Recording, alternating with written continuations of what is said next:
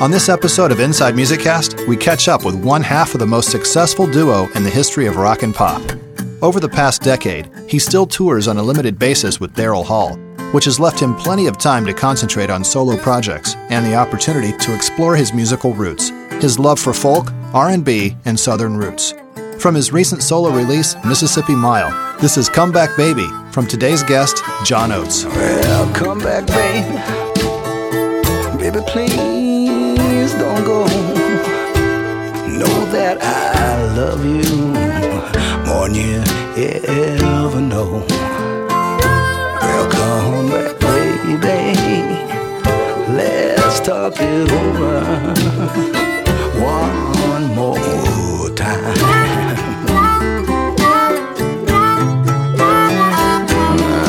I love you, baby. Tell the world I do. No one gonna love you much as I love you. Come back, baby. Let's talk it over one more time. One more time.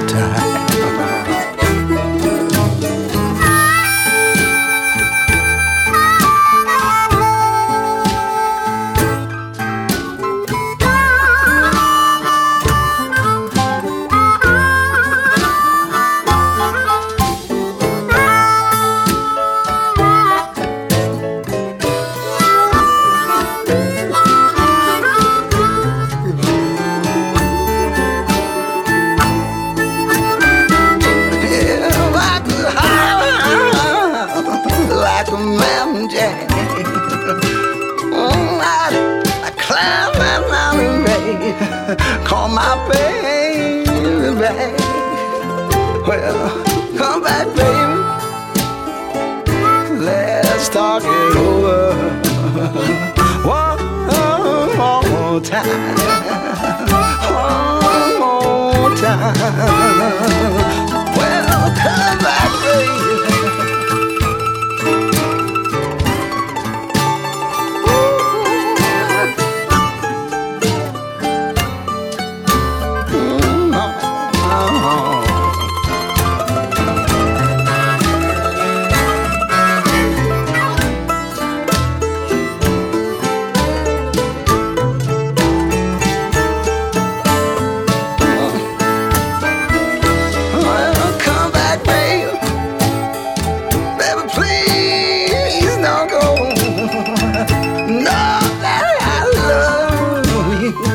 More you ever know. Well, come back, baby.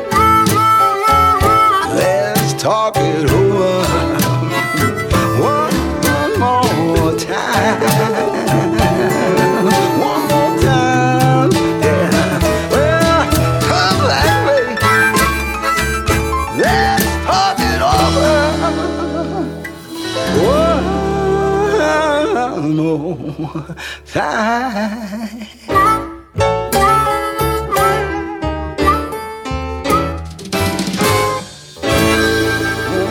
Inside Music Cast kicks off 2012 with a very special guest, John Oates. Hey, John, thanks so much for joining us today. Hey, guys, how's it going today? And Happy New Year to you. Absolutely. Well, same to you. Same to you. Let's have a good one. Let's have a happy and healthy. Definitely. Hey, you know, when your name is mentioned, the general public's typical connection to you musically is to Daryl Hall and the music that you two created. But, really your musical roots go quite a bit deeper than the pop hits of Hall & Oates. And, tell us a little bit about where you began as a musician and your influences. Well, I like to joke that people think I was born with a mustache-singing man-eater. But believe it or not, I actually started playing guitar at 6 years old. Uh-huh. And, by the time I met Daryl when I was about 19, obviously I've been playing for a number of years. And, I had been playing in various bands, blues bands, rock bands, R&B bands, playing in coffee houses as a solo, folk blues kind of performer. And I was doing that ever since I've been a little kid. This album, Mississippi Mile, gave me an opportunity to go back into the roots and the influences and all the things that turned me on as a kid and really inspired me on so many different levels, from being a guitar player, a singer, a songwriter, style-wise, and on every level, really. So when I actually met Daryl and we began to work together, this is what I kind of brought to the table. And then over the years, of course, in our collaboration and our working together, we morphed into something totally different. But I never really left that stuff deep down inside. And this was an opportunity for me to not only pay tribute to it, but get back to it and start enjoying it again. Yeah. Well, you grew up in New York City, but inevitably you're associated with Philadelphia. So we're very curious to know about your younger days in New York and your family, and actually a question about your parents. Were they musicians? Were they musical at all, or you started pretty early at 6 playing guitar. What was there family member influence in that? Well, not directly. I was born in New York City, and that's where my family is from. But at 4 years old, my father relocated to Pennsylvania because of a job, and it was in the little town in Pennsylvania called North Wales, Pennsylvania, only about 2,000 people, and it has since become the suburbs of Philadelphia, of course. But in those days, it was a really rural little town, little railroad stop, and that's where I grew up, and that's really where my musical influence comes from. I kind of, as a little kid, I sang. I have a recording of me singing nursery rhymes and an early Elvis Presley song at about 5 years old. From an amusement park, one of those amusement park booths where they cut an acetate literally as you were singing. So my parents recognized that I had some musical talent, and they kind of they supported me. They offered me lessons on an accordion, believe it or not, and I hated it because I had no desire to play the accordion, and I told them I wanted to play the guitar, and I started playing guitar and taking lessons as a little kid, and I took vocal lessons as well, and they just, I guess they recognized that talent, and at least they were supportive of me, but there was no real direct musical influence in the house. Yeah. So, just thinking, picking up an instrument at such an early age, the accordion first, and then into the guitar. Did you play anything else? Years later, I began to play piano and things like that. And I dabble in various strings instruments like mandolin and banjo and things like that. But the guitar is really my instrument. Well, thinking about just picking up an instrument and starting to play at such an early age, how did you hone your skills? Were you being self-taught, or were you taking lessons, or how were you really developing your craft at that early age? Well, my parents, once I decided to play guitar, I borrowed a guitar from my friend's father, who was a next door neighbor. He built upright basses, double basses, and he had built this guitar, and it was really crappy, but it was a guitar, and it was free. So it was, I had it, and I could barely play it. The strings were probably an inch off the neck, and I went and we finally got a used harmony guitar from Sears and Roebuck or something. I can't remember, but I went to a teacher in the next town nearby, and it was funny because I was left-handed. I remember my mom saying to the teacher, "Well, he's left-handed, so." And the teacher said, "Oh, that won't matter." But she really didn't want to deal with turning the strings over and turning the guitar upside down and dealing with me. So I just learned to play the guitar right-handed, even though I'm left-handed. Wow. And then I took vocal lessons as well from a local vocal teacher, and I sang standards and everything from Broadway songs to country songs to the hits of the day, and started doing little shows, kids shows, and I was always kind of identified as the performer, whether it be in school or in social situations. Right. Yeah. Were you ever in a situation where mom said, "Hey, John, get out your guitar, sing us a song, honey"? Yeah, I still have scars from that. In fact, to this day, she used to make me wear this red blazer. I have all these pictures of me in a red blazer. To this day, I really can't wear red. I got a problem with that. And I remember we used to do this. There was this kind of a kids' talent show that used to happen every weekend at a local amusement park in the summertime. And there was this one boy. He was kind of an Irish tenor, and he was the star of the show. Right. And I didn't really want to sing or do anything. I wanted to go on the rides and have fun. And my mom used to make me, wait until I finished singing. And I always wanted to eat ice cream, and she always said, "Well, Dennis doesn't eat ice cream before he sings." And I was like, "Oh, screw Dennis." Anyway, to this day, I eat a lot of ice cream. And I never wear red, so there you go. You're still rebelling after all these years. Yeah, I'm a real rebel. You know, when you were 18, you were in a band called The Masters, and you recorded a single called "I Need Your Love." Tell us about that. That was your first recording, right?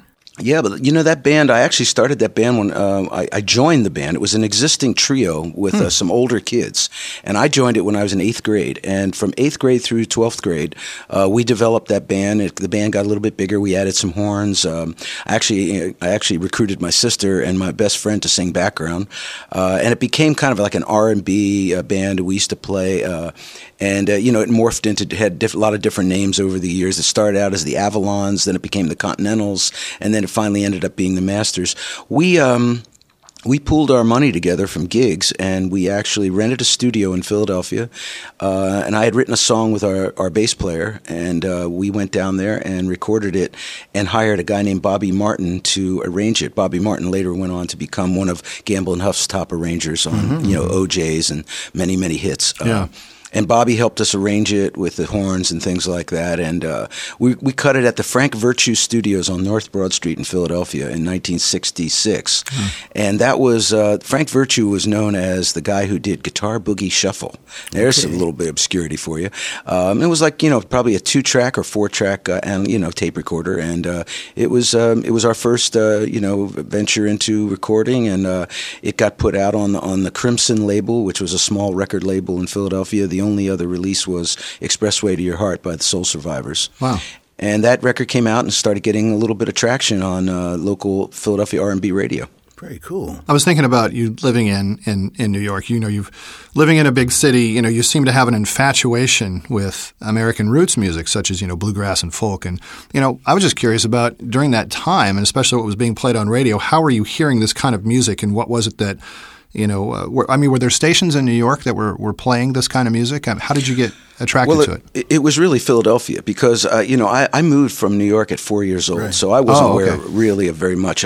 Growing up outside of Philadelphia, of course, I was listening to Philadelphia radio and, R&B in particular, gospel, R&B, all that stuff. But, in the in the early 60s, actually, if you recall, there was a big folk revival. True. And, a lot of, Hootenanny and things like that were on mainstream television. But deeper than that was the kind of the rediscovery of so many, key seminal roots musicians, Delta bluesmen, Appalachian folk, and things like that. And even though Philadelphia has this incredible tradition of urban R&B, it had an amazing folk tradition. And if the Philadelphia Folk Festival just celebrated its 50th anniversary.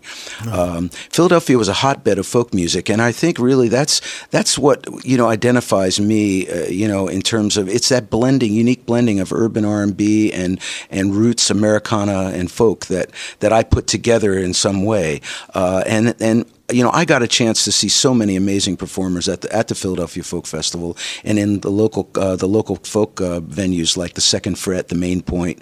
I mean, I saw everyone from Mississippi John Hurt, Son House, Sonny Terry, Brownie McGee, Doc Watson, Joan Baez. Wow.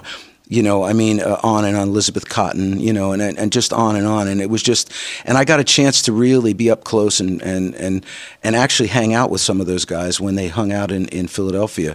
So, it was really, I was doing a lot of that, a lot of performing on my own in coffee houses. And then the other, it's funny, I like to make a little joke about it because I say, well, when I was a kid, I used to put on a suit and play R&B in a band, and then I'd put on a denim work shirt and I'd be singing blues in a coffee house. Yeah. And to this day, I'm doing the exact same thing. Yeah. So, you attended Temple University, and that's where you met Daryl Hall. And in Philadelphia. And, first of all, what led you to Temple University? How did you end up there, and how did you end up meeting Daryl? It was dumb luck and convenience. Honestly, I wanted, I wanted to go to college. I looked around at various state universities in Pennsylvania, I was a pretty provincial kid. I grew up even though I was born in New York, I grew up in a small town, and I wanted to get out. I want to get into this, back to the city, and Philadelphia was just the logical place to go. I went to Temple because it was easy. I got in. That was also a major factor, and it also kind of put me at the periphery of the professional music scene in Philadelphia, and that's where I wanted to be. And so, even though I was a student, I was a journalism major, but all I did was play music, and every minute that I could, it was all about playing around town, and and gigging and practicing and learning and doing stuff like that. So.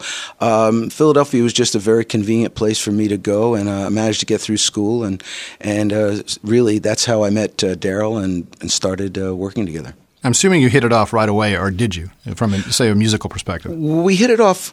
I think we both recognized the talent that we had, and I think that it was interesting. When my band, The Masters, when that record was finished, Daryl had actually had a single out at the same time, which was actually being played on the exact same stations.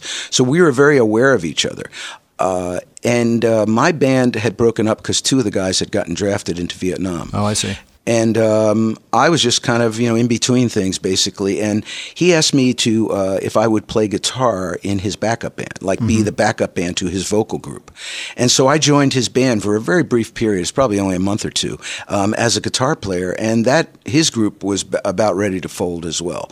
And as that disintegrated, it kind of left the two of us. And we just kind of gravitated toward each other. And we said, well, let's write some songs or hang out, or, so we actually became roommates in an apartment downtown in Philadelphia, and we shared places, and kind of just started doing things. But at first, believe it or not, musically, we were not very compatible. We tried to record something at the Temple University radio station, and it sounded horrible. We kind of looked at each other and went, "Man, we'll just hang out, because this isn't going to work, But obviously, over the years, we pulled it together. Yeah. Exactly when was it that you guys formed Hall & Oates? Was it during college, or was it slightly after you graduated? It was after. What we did is we hung out for a couple of years, and then I graduated in 1970. And one of my big dreams at the time was to travel to Europe. I had never been to Europe, and it was those days, the backpacking kind of hippy-dippy days. And I literally put a backpack on and had my guitar, and I just went to Europe. I sold everything I had. I sold a motorcycle and some records and whatever I had, and pulled some money together, and actually subletted my apartment to Daryl's sister and her boyfriend, and I took off for Europe, and I was there for 4 months from, I think I left in June, and I came back in September or October, and when I came back, Daryl's sister and her boyfriend didn't pay the rent on the apartment, and there was a padlock on the door, and I had nowhere to go, so Daryl said, well, you can move in with me. And so I moved in at his place, and that's when we really started. That's when we actually began to start working. He had been doing studio work and had been working with various bands, and he was very disillusioned with everything that he was doing. And, we were both kind of like in a spot where we just said, you know what? We don't need bands. Let's just, you've written some songs, I've written some songs. Let's just go play. And that's what we would do. We would show up at a coffee house or an art gallery, and, we'd bring this little electric piano, and I'd bring acoustic guitar, and then Daryl started playing mandolin, and we just started playing songs, and that's how it started. Well, I won't belabor a lot of Hall & Oates right now, but just one more question about your first contract. I was thinking, you guys had to be it had to be just an amazing moment when you first signed that contract with Atlantic in 1972. Well, it was, of course, it was incredible. It was a dream come true. But the thing was we didn't really. That was not our goal. Our goal was not to be recording artists. Our goal was to be songwriters. And we actually signed to Chappell Music as staff songwriters. And in doing so, we started going to New York. And while we were in New York, just demoing our songs basically, and thinking that they were for other people. That's when we got kind of discovered. And we auditioned for Atlantic Records for Arif Mardin. And Arif was the one who said, I want to produce these guys. I want them. And based on his recommendation and his endorsement, we got the deal with Atlantic. And of course, being R&B, fans, being with that legendary R&B label was just it felt like home. It felt like the place where we should have been. Yeah. You know, I'm glad you segued into songwriting and knowing that you guys wanted to become songwriters and not necessarily recording artists. But in terms of songwriting, you know, from what I've gathered and from what I understand, you two were pretty equal when it came to writing duties. And, you know, thinking back to all the amazing hits you were responsible for, I mean, do you ever look back at your career and ask how you managed to do it or try to put a finger on what the magic was that really made the chemistry that worked so well between you and Daryl? Yeah, it's a very tough question to answer because it's so complicated. I think it's a very unique relationship because it has to do with a foundation of similarity and difference, and we grew up listening to the same kind of music. I think we have the same kind of sensibilities when it comes to the type of music we like and what we appreciate. We were both musicians from birth, basically. And then I think, on the other hand, we're very different as people. And I think it's that difference that allows us to kind of stay together and brings different elements to the mix, but at the same time, that foundation of a shared love for a certain type of music and a certain way of thinking that keeps it together. I don't think we have enough time to really go into that one. But to make it simple, I think that's probably it. Yeah. Well, last question regarding your writing is maybe our listeners would be interested in knowing, were there any particular writing rituals that you guys, I mean, you start off playing a lick or somebody has a hook on a lyric. I mean, how did you guys actually begin, or was it varied? I mean, did you guys go all over the place as to how you wrote? Yeah, varied is the answer. The rules were no rules. Daryl and I did not necessarily collaborate on every song all the time. I think our relationship is really one of two individuals working together, as opposed to this kind of songwriting team in the classic sense.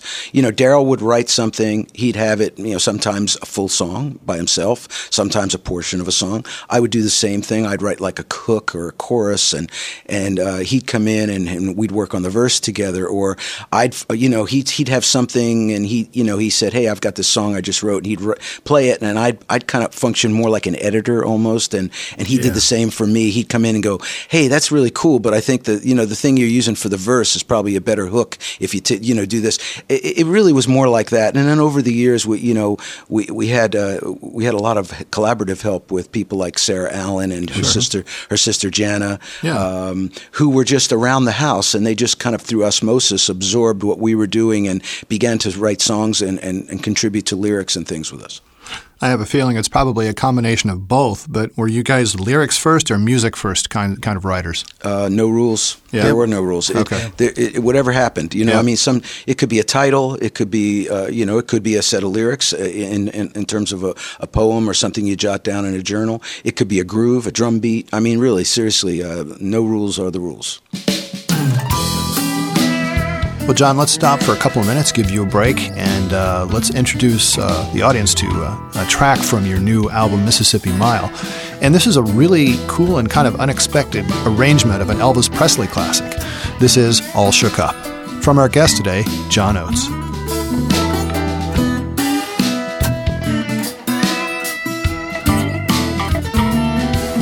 Well, bless my soul, what's wrong with me? I itch like a man on a fuzzy tree. My friends say I'm acting wild as a bug.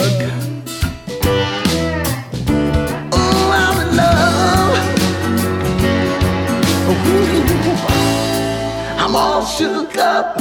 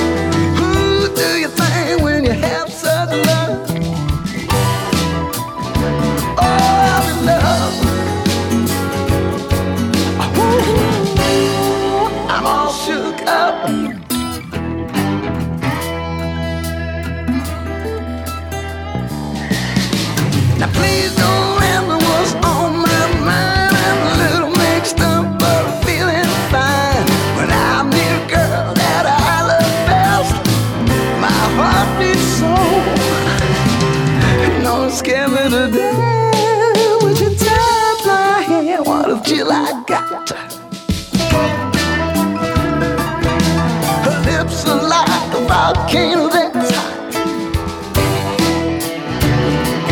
No, I'm proud to say she's my buttercup.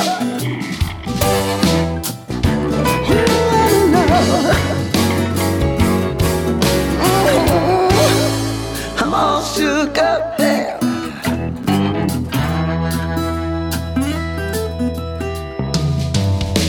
My tongue gets tied when I try to speak. My inside shaking like a leaf on the tree. There's only one cure for this body of mine, to have that girl. That love's so high.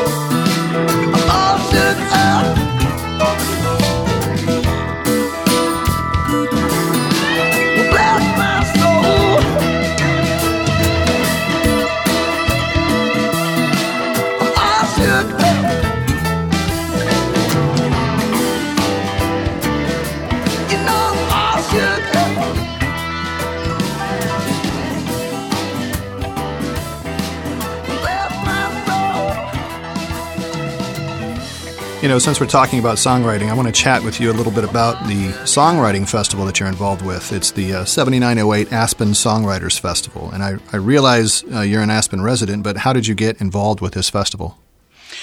Well, about 5 years ago, I had been, I've been spending time in Nashville since the early 90s, but I began to spend more and more time here in Nashville. And as I developed friends and a circle of musical associates here, I began to get involved, and people would ask me to join these songwriter circles, which is a great tradition. It started at the Bluebird Cafe in Nashville many years ago, and it's just one of those things where songwriters get together in the round and sit down, and they, talk about their songs and to do round robin. I started doing that and really enjoying it. And I thought, it would really be cool to do something like this in Aspen, because we have this amazing Victorian opera house called the Wheeler Opera House. Right. And it's just absolute pristine acoustic venue. So I approached the Wheeler Opera House with this idea. I said, let me bring some songwriters out and let me do a Songwriters in the Round show. And I called the series, I did a series of three shows, and I called it The Stories Behind the Songs. And I had Patty Griffin, my buddy Jimmy Wayne, Tift Merritt, and a bunch of Nashville songwriters come out. And this show was the series was an overwhelming success, but it never really went any further.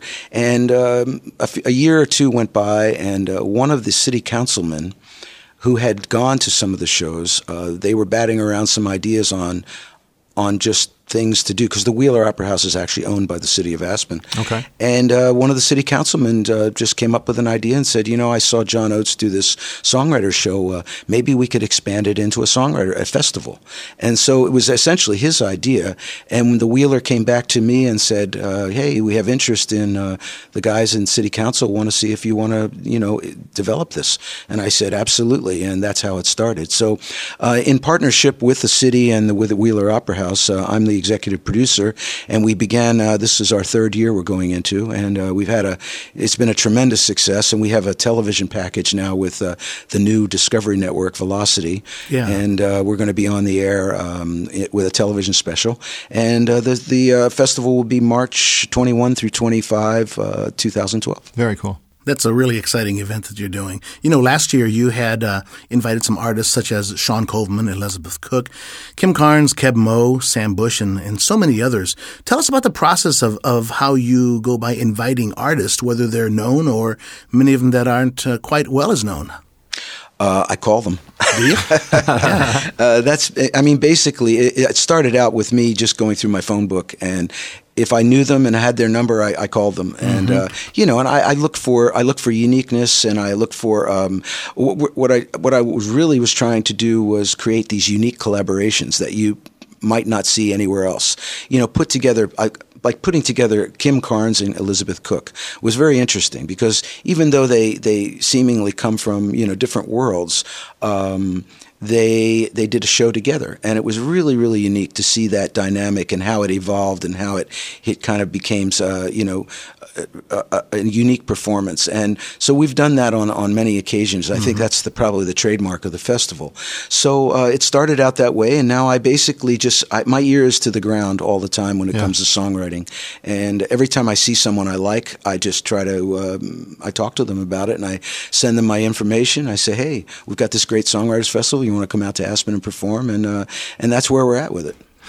Speaking of the 2012 festival, you said it's set up for March 21st, and can you fill us in on who you have lined up for this one, or is that still in the works? Oh, it's in the process of being booked, yes, but we do have some great artists already. We have Matt Nathanson coming to do a solo show. We have a really unique new group. It's called the Blue Sky Riders. And Kenny Loggins. Kenny Loggins and Gary Burr. Yep. So it's going to be really unbelievable. And, that's cool. We've got so many great people. I can't even. They're escaping me. We're in the process of booking. J.D. Souther's coming out. Ooh, nice. That's great. Carrie Rodriguez. It's going to be off the hook. It'll be fantastic. I'm going to try to come out. I really want to come out to see some of these performances. Well, please do. Yeah. Hey, let's shift gears a little bit and talk about your new solo album release, which was released the beginning of this year, Mississippi Mile, and in which you've totally captured the bluesy, swampy sound. I mean, you talked about your influence a little earlier, and but you've used, after listening to this album several times already, you use such a neat blend of instrumentation. It's raw, it's honest. How long might have taken you to have this project incubate inside of you before it sort of became a reality? Believe it or not, no time at all. Really? I had done my first album in Nashville about 4 years ago. It was called 1,000 Miles of Life, and even though I had been working here, I had never actually done a recording project here. And I called in so many great musicians, studio musicians, and great, good friends, and everyone rallied, and it was just an amazing experience, which it stuck with me. And I said, well, you know what, I'm just going to record in Nashville, because it was just such a great environment and such a great feeling. So I really did not intend to make another solo album so quickly. But what happened was I was sitting in my home studio just fooling around, and I was playing this bluesy riff on the guitar. I just came up with this riff that I kind of liked. And for some reason, I don't know why, I just started singing the old Otis Blackwell, Elvis Presley song, All Shook Up. Yeah. And I imposed the song All Shook Up over this blues riff. And I thought, wow, that is a really unique take on a classic, and it was always one of my favorite songs. And then I started thinking, well, I could do that with some of the other songs that I like my old favorites. And I started fooling around with them. I took a Mississippi John Hurt song called "Make Me a Pallet on Your Floor" and I kind of imposed this kind of swampy New Orleans feel underneath it. And I thought, hey man, that's kind of cool. And I said, this could be fun, and this could be easy to do and fun. And I reached out to my buddy Sam Bush, and I asked Sam about it, and I told him what I was trying to do. And I said, Sam, I think on this project I would really like to work with someone, co-produce it with someone who really has their feet deep in that blues and roots style of music. And he mentioned a guy named Mike Henderson. Mike Henderson is in a band called the Steel Drivers, but he also does some incredible blues stuff on his own with his own band. And I went to see Mike play with his blues band, and the moment I heard him, I just said, "This is the right guy." Mm-hmm. And through Sam, we were introduced, and we spoke. And I went over to his house, and I sat down, and I played him some of these ideas, and I told him what I was trying to do. He said, "Man, I like it. Let's do it." And it was as simple as that. I mean, the album, from the time the thought came into my head and the time we recorded, was literally just a couple months. Oh, and wow. Once we got in the studio, we cut the entire album in 4 days. That's amazing. We did four tracks a day. We cut 16 sides. Ended up with 12 on the album, and it was recorded live, essentially in the studio. Everything there was no overdubs, no fixes, hardly any. Pretty much 80% of what I sang on the album, what you hear me singing on the album, is what I sang as we were cutting the tracks. Yeah. Wow. That's amazing. So basically, you tracked everything live in a room. We did it old school. That's right. We sat in a room. Everyone sat in a circle. We could see each other. Counted off. We figured, hey, who's gonna? What's the beginning? What's the end? Who's gonna take the solo? 1, 2, 3, 4. Let's go. Don't you find that a lot of people are sort of migrating back to old school recording like this in a room? Yeah, if you can do it. Yeah. Yeah. I mean, that's what it's all about. It's about playing music. It's about spirit. I always think back on some of my favorite recordings and my favorite albums over the years, and it's not the technical perfection. It's not it's not all the little details and how were the drums mic'd? What kind of delay was on the guitar? That stuff doesn't matter. What matters is the spirit. What matters is the spirit that you capture and the spirit of the musicians, and that is conveyed through the music to the listener. And most of my favorite records are the raw ones with the imperfections and that's what it's all about. And I was very conscious of that with this album. I just wanted to record and play and sing and just have a good time with it. And I think that comes across in the record. Definitely. Yeah. Tell us a little bit about the female vocalists who were really outstanding in this project. Who were they? Well, on this project there was only one, Really? Becca Bramlett. She's the only gal that I've sung with her and her mother, the legendary Bonnie Bramlett, on my previous album. But on this album, I really didn't want a lot of background vocals, but I wanted the feel of a woman in there, just to as a counterpoint to my vocal. And I love singing with Becca. I think she's greatest female singer I've ever worked with, and unique in her sound, and also unique in the fact that over the years with Daryl, we've never had a female on any of our records. So I thought it would be kind of cool for me to carve out a little niche for myself and a bit of a different sound by working with her. And she's a joy to work with. She's a force of nature. Your performance on the song "It's All Right" is pretty amazing, and especially I was thinking about your control with your falsetto, and my question has to do more with how you maintain your voice and how you've kept it so strong over the years. I mean, any secrets or anything that you do to really maintain your voice? Well, yeah, I mean, the voice is a muscle, and you do have to take care of it. I learned how to sing properly at an early age. We sing, both Daryl and I are the same. That's one of the reasons we're still singing strong after all these years.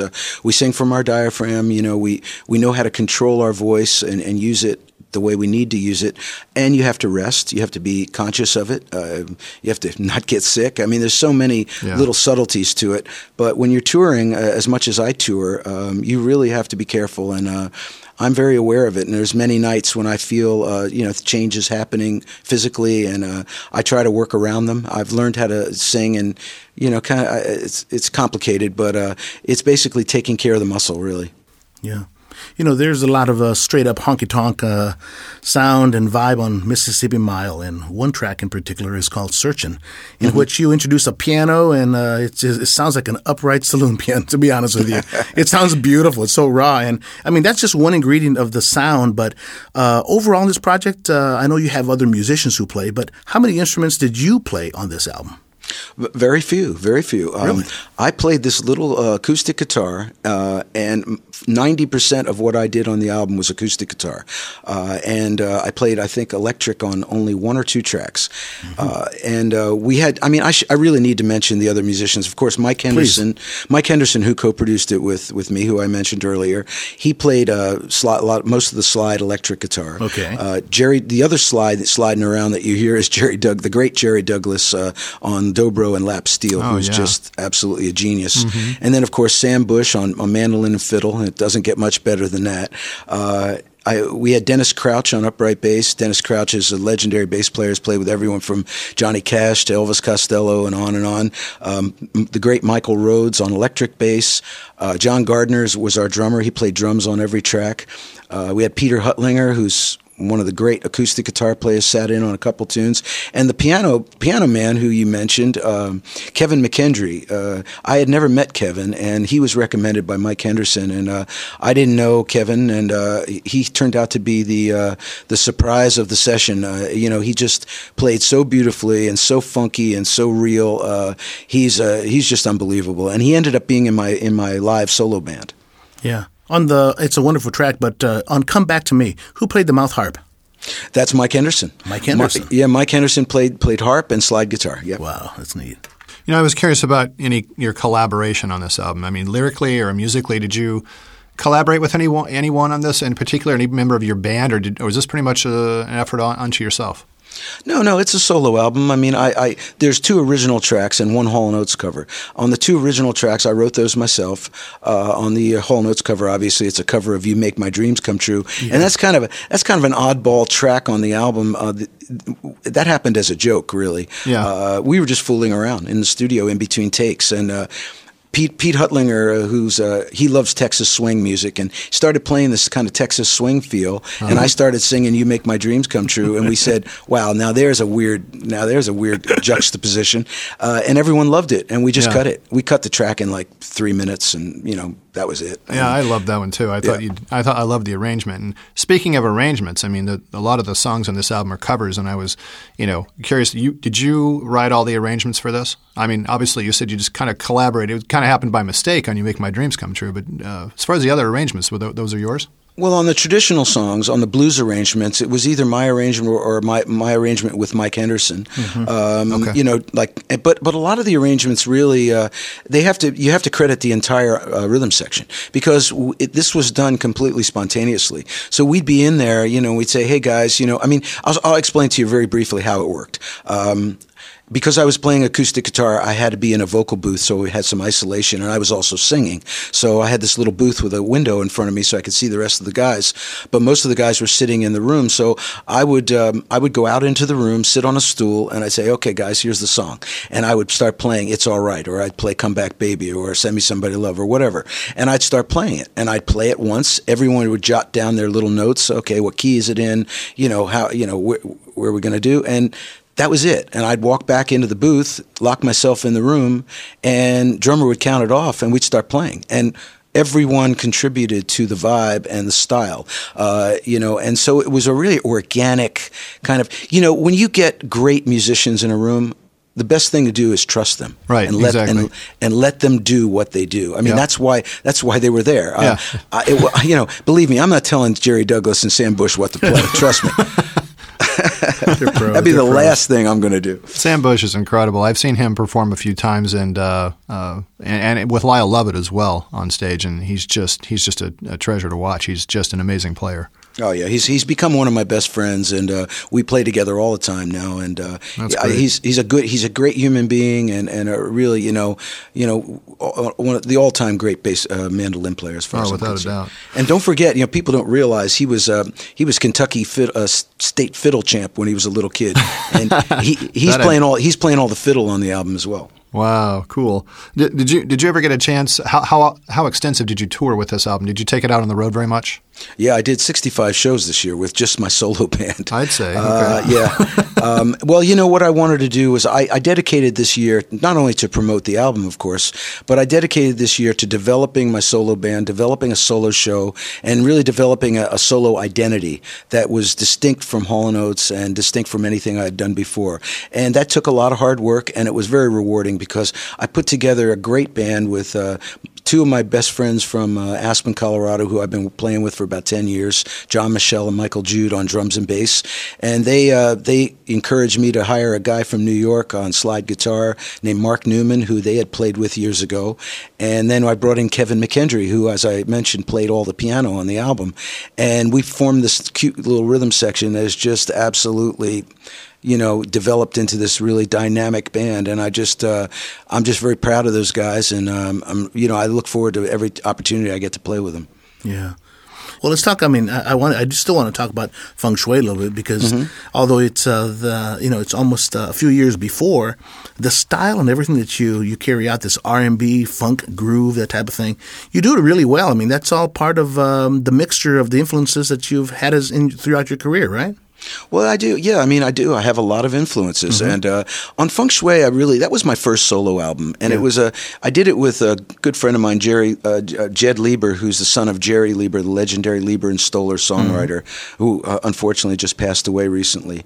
But Jed Lieber and I did that album together, and he's a fantastic musician. And but I have to say, looking back in retrospect, it was one of those albums where it's like, okay, it's my first solo album. What are we going to do? Let's kind of get it out of our system, kind of thing. It was a collection of older songs, some new. It was a little bit, it lacked focus, but it had a lot of spirit. Yeah.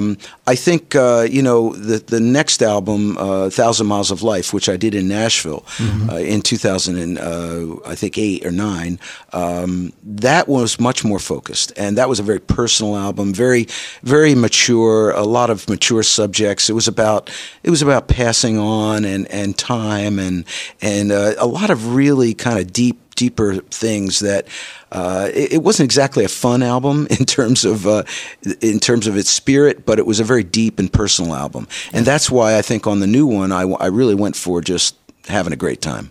Yeah. I gotcha. Well, on the new one, it's almost as if you've peeled off all of the unnecessary stuff and you got right down to the heart of the music, and it's right. Simple, it's raw, but it's so honest. I think it's several of the tracks. I was talking to Rick earlier that there's such cohesiveness in this whole project of Mississippi Mile that it's almost you want to sit back, listen to the whole thing. I mean, at one point, it actually sounds as if it could be applied to a musical score. You know what I mean? Or to a movie, Well, I appreciate you saying that because you hit the nail on the head. I think it took me 3 albums to figure that out, to realize that the cohesiveness needed to be there, and it needed to be a very single-minded and very very focused sound, approach, and vibe. That's what I'm actually. Probably that's one of the things I'm most proud about this album. So you really did hit the nail on the head, and that's what I wanted to do with this album. There's, as you said, one song flows to the other. Everything feels the same. Having the same musicians on every track, recording it at the same time in the same studio in a very compressed period of time. All those things contributed to achieving that effect. Yeah. Just looking ahead, you're going to be out on tour in Europe and Japan this coming spring. And tell us a little bit about this tour and who are the band members you're taking out on the road with you? Well, it's the band I just mentioned to you. It's my two drummer and the drummer and bass player from Aspen, John Michelle and Michael Jude, and then guitar player Mark Newman and keyboard player Kevin McKendry. Yep. And this is basically, these guys are my band, and I decided after touring so extensively in the United States this year, I haven't been to Europe in many years, and I go to Japan quite frequently, but I just thought maybe I'd dedicate next year to playing in Europe and trying to develop an audience there and just doing something different. I'm at a point in my career and life that I want to do something interesting and different, it's just felt like, hey, this might be fun. It might be, who knows? I don't know where it's going to go. I mean, it might be a total bust, or it might open up an entirely new audience and world to me. So I said, let's give it a try. So that's where we're going with it. Great. Yeah, we have on Inside Musiccast, we have tons of listeners who live in various countries in Europe. And do you have any idea what countries that you might be pointing to specifically? Because it's a different vibe of that. Yes, I do. Well, I can tell you that we're going to Japan the first week of April, from April 4th to April 8th. We're playing at the Blue Note in Tokyo. We're going to do 4 nights there in one spot, and then we're going straight to Europe. And we start in Northern Europe, in Germany. We're looking at Vienna, Prague, Berlin, Frankfurt, Belgium, Holland. And then we'll probably finish the tour. In fact, we will finish the tour at the end of April, around April 24th to the 25th in the UK, in various dates in the UK, about 4 or 5 shows there. So that's pretty much a kind of a rough out of what we're doing.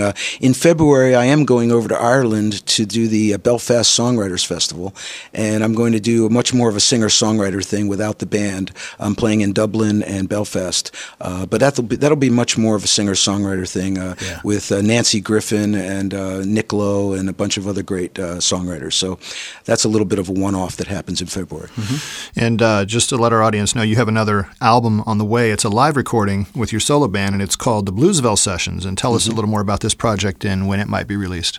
Well, at the end of this tour in October, we were on an East Coast swing. We had just played in around the East Coast, Connecticut, Boston, and New York, and we had arranged a live recording at the XM Sirius Radio Studios in Washington, D.C., and we went down there with the band, and we captured some magic. And you never know when you go into these things whether you're going to be on or it's not going to be. Whether the spirit's going to be there. And it was just one of those really great sessions where we recorded 12 songs, and we did it. Literally, just played them. I mean, because we were pretty well oiled at that time, and from having played so many shows, and it was a great time to capture the band with some great arrangements, and we're just so happy about it. We decided to put it out as a live album. So it's live in the studio. It's not live in front of an audience. There was no audience involved, but it is literally as we recorded it. And I'm very, very excited about people hearing it because it really captures the solo band. I think we've taken the Mississippi Mile tracks to another place in terms of energy and. It's what happens when you get a band on the road for 65 shows. And while the album hasn't been released yet, John was kind enough to share a track with us. And from the Bluesville Sessions, this is Mississippi Mile.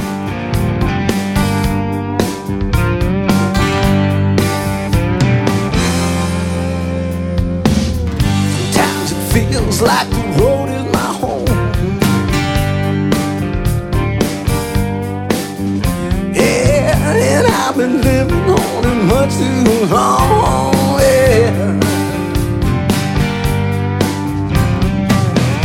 Walk through fire, I face my trial. Every step feels like a long, hard mile. Yeah. Long, hard mile. Everybody keep it driving on by.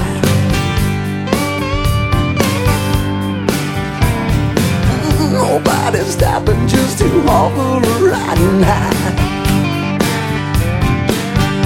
I'm so tired.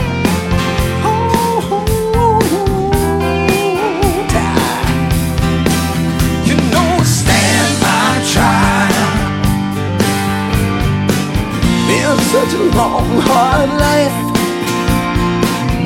but I can't survive. Another Mississippi Mile. Oh yeah. Hoping, praying that someday I'll find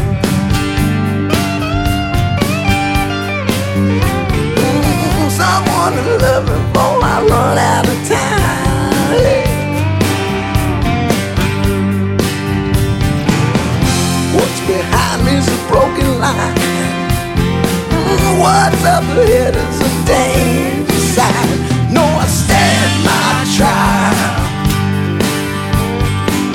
Been such a long, hard life, but I can't survive. Yeah. Another Mississippi Mile, you know I stand my trial. My trial. Been such a long, hard life. Woo. But I can't survive. Yeah.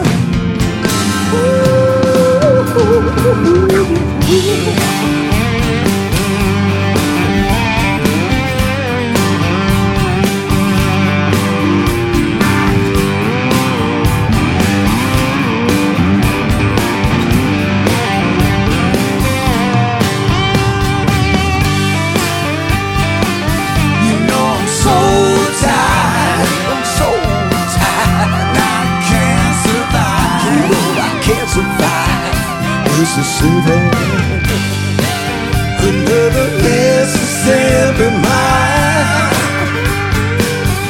Such a long, hard life. Long, hard life. And I won't survive. Won't survive. Yeah. Another Mississippi mile. My life's a broken line. My life's a broken line. I saw a danger sign. I saw a danger sign. Yeah, yeah. Another Mississippi mile. Feels like I've done my time, and I'm so tired. Yeah. All right.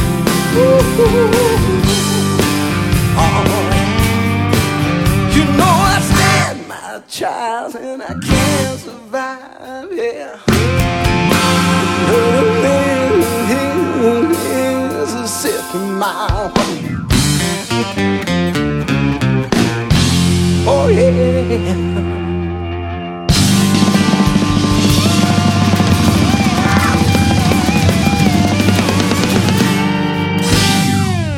Just looking ahead, post spring into 2012. It sounds like you got a pretty full plate. But is there anything else happening that we might be aware of? Well, I'll continue to work with Daryl. We've blocked out some time for 2012 where we'll be going out with our Hall & Oates show, and we just love doing that. We do it. I think we do it enough to to make people happy, and we do it not enough to keep us interested. Right. That's great. If that makes sense, Yeah, I mean, Daryl and I want to make sure we want to keep it unique and special, and we want to make it an event every time we perform. We just performed at the Ryman Auditorium here in Nashville just last week, and it was off the hook. I mean, it was a great show. It was exciting, and people love it.